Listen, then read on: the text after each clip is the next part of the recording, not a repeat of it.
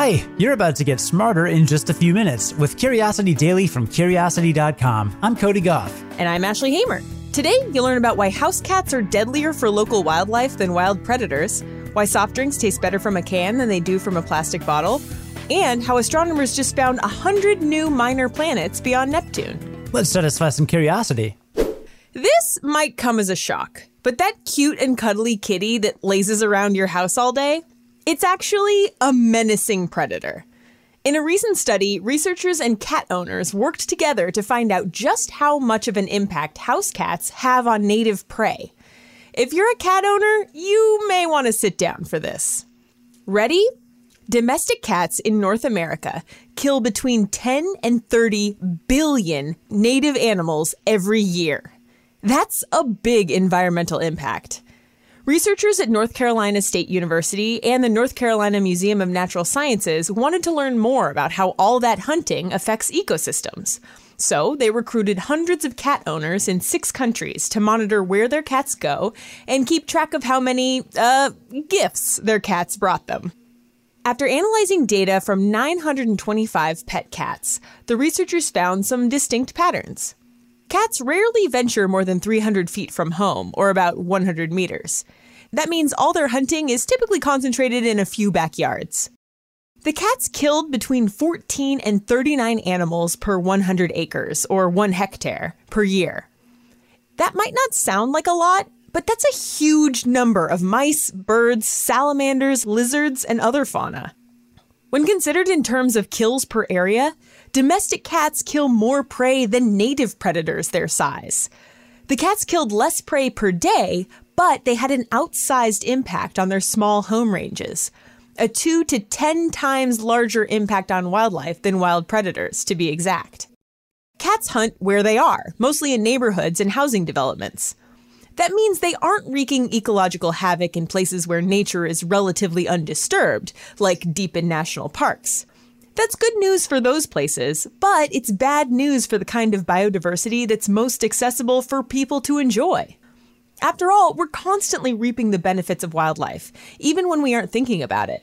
Singing birds brighten the morning commute, and lizards help suburban gardeners by eating pests. According to the researchers, letting cats outside is especially harmful to nature in the kinds of places that have relatively little biodiversity, but where people enjoy it most. If that's not enough of a reason to keep your cat indoors, consider the fact that indoor cats live about 10 years longer on average than outdoor cats, thanks to their lower risk of disease and injury. The consensus among veterinarians and environmentalists is clear. Keep cats indoors. It'll help save the lives of billions of animals, including your own. Aglet the assassin. Yes. You know, we have a bird feeder outside the front window now, and she just attacks the glass like multiple times an hour. It's pretty funny to watch. Wow. Brutal. Right. You wouldn't think that little cuddly thing would do that, but no, she's deadly. I mean, I have heard the sounds that she makes when you try to move her out of your bedroom when we record. So. Oh, yeah. Those are kitty curse words right there. Have you ever wondered why pop tastes different from a can than it does from a bottle? And yes, I'm from the Midwest, so I call soda pop. Ashley's from California, so she calls it soda. I wouldn't say we're fighting about this, but we're fighting about it. We're definitely fighting about it. So, Cody, you have to explain why you originally pitched this story. I have wondered this for a long time. So literally, as we record this, I'm holding in my hand right now a can of Mountain Dew. And let me back up. Mountain Dew is an ultra-processed drink, but it's a guilty pleasure. I played a lot of video games growing up. Yes, I am that stereotype. I happen to like Mountain Dew. Okay, let's just move on. And if I'm out and I feel like a Mountain Dew, I'll buy a can, or I'll buy a glass bottle, or I'll get it from the fountain, but I will not drink it from a plastic bottle because I think it tastes terrible. And I can't be the only person that noticed this, right? Like, do you have any soft drinks you like to enjoy that you don't like as much from a plastic bottle? No, I totally see where you're coming from. I'm a big Diet Dr. Pepper person, and from a bottle is sort of weird. I actually started using an aluminum water bottle just because I like the taste of metal on my water for some reason. I don't know. It has a kind of a sharper tang to it. Right. So I'm not the only kind of quirky one here. Right. So we're going to dive into why soft drinks taste differently from different receptacles. I think this is a very important question. Now, the Coca-Cola company claims that Coke tastes the same regardless of its packaging, but from personal experience, like we just said, that doesn't really seem completely true. And it turns out there are a few ways the container can affect the taste of pop, even if most of those ways are extremely subtle. The biggest variable is carbon dioxide, the gas that provides that distinct tingling mouthfeel of carbonation. Manufacturers put the same amount of CO2 in bottles and cans, but over time it escapes, and that happens at different rates depending on the container.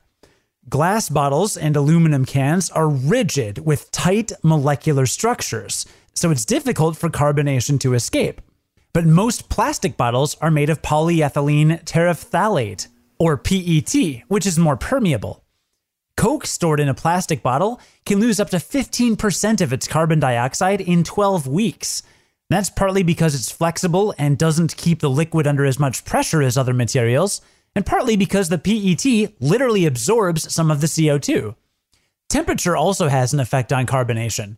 Liquids can hold on to more CO2 when they're cold than when they're warm, so more carbonation escapes in that first hiss when you open a beverage at room temperature than it does when it's ice cold. But the packaging can slightly affect a soda's taste, partially through chemical interactions between the container and its contents. The FDA and food companies extensively test the materials used in food packaging, so there's a lot of evidence that they're safe. But some people can still detect extremely subtle differences between different materials. Like, plastic bottles might slightly affect taste by leaching a chemical called acetaldehyde, and aluminum cans are lined with a polymer that might sometimes absorb a small amount of flavor from the soft drink. But beyond those tiny differences, the main effect might just be in the taste of the container itself. After all, your tongue touches the bottle or can when you drink it. People who are especially sensitive to the taste of metal might pick up on that in the brief moment when the drink is passing out of the can and onto their tongue. So in the end, if you taste a difference, it's not just in your head. And if you'd rather drink your Mountain Dew from a can than a plastic bottle, I am right there with you. More power to you. Pluto isn't the only minor planet circling the sun. A team of astronomers just found more than 100 new minor planets in the outer reaches of the solar system, some more than twice as far from the sun as Pluto. Astronomers call any body in our solar system with an orbit beyond Neptune a trans-Neptunian object. That classification includes all the icy bodies in the Kuiper Belt, the comet factory known as the Oort cloud, and heftier minor planets like Eris, Haumea, and Makemake. There are a lot of trans-Neptunian objects we knew about already, and these new observations bring the full tally up to more than 3,000. But how do astronomers locate such small objects that are so far away? Well, these new finds come courtesy of the Dark Energy Survey, or DES. As the name implies, DES was designed to study dark energy by taking high-quality images of galaxies and supernovae in the southern skies. But it just so happened that these strengths made DES data perfect for spotting faint, faraway objects in our own solar system, too. The researchers started with 4 years of DES data and used software to identify 7 billion dots. That's what they called all the objects their instruments identified. Graduate student Pedro Bernardinelli was in charge of figuring out which of those 7 billion dots were minor planets. He whittled the list down to 22 million objects by removing anything that stayed in the same place on consecutive nights, like stars, galaxies, and supernovae. Those faraway objects are moving, but they're so far away that they appear stationary when observed from Earth. Bernardinelli described the next step as a massive game of connect the dots. He looked for sets of 2 or 3 observations that were close to each other over consecutive nights, and that would mean that they were really time-lapse images of the same object in orbit. That left him with a list of 400 candidates. After a lot more cross-checking and triangulation with other data, Bernardinelli and his collaborators found 316 trans-Neptunian objects, and 139 of them are new to science. Now that they've finished this first pass, the Dark Energy Survey team is going to use the same methods on their entire dataset, using lower thresholds for the first big filtering stage. They think they'll find up to 500 more minor planets that no one had ever seen before. It's a lot of minor planets. There is so much stuff out there. It's wild. It's a big universe. It's even a big solar system. That's true. But it's a small world, after all. After all. Let's recap the main things we learned today. Well, Ashley's cat is a murderer. Was that the takeaway? Yes, she's an adorable murderer. But why is she a murderer, Cody? Because they're making a true crime podcast about her? That is the one true crime podcast I would listen to. But I do want to say Aglet is an indoor cat. She does not go outside. She does not kill native prey. So no emails. That's fair. I was just joking about Aglet really killing things. Except for our hearts, because our Instagram's so adorable. She really wants to kill everything, though. She's a murderer in her heart. And she's not alone. Domestic cats kill more native prey than wild predators. So keep them indoors so they don't mess with the environment as much. And we also learned that soda really does taste different from a can than it does from a plastic bottle. I feel like this was a real win for you, Cody. I didn't realize that plastic can actually absorb carbonation. And so after a while, if you don't drink it, it's not going to have as many bubbles as it did when it was bottled. I have always noticed that there's less carbonation in the plastic bottles. Maybe I'm just really weird, but I'm going to finish this Mountain Dew and feel just fine about it.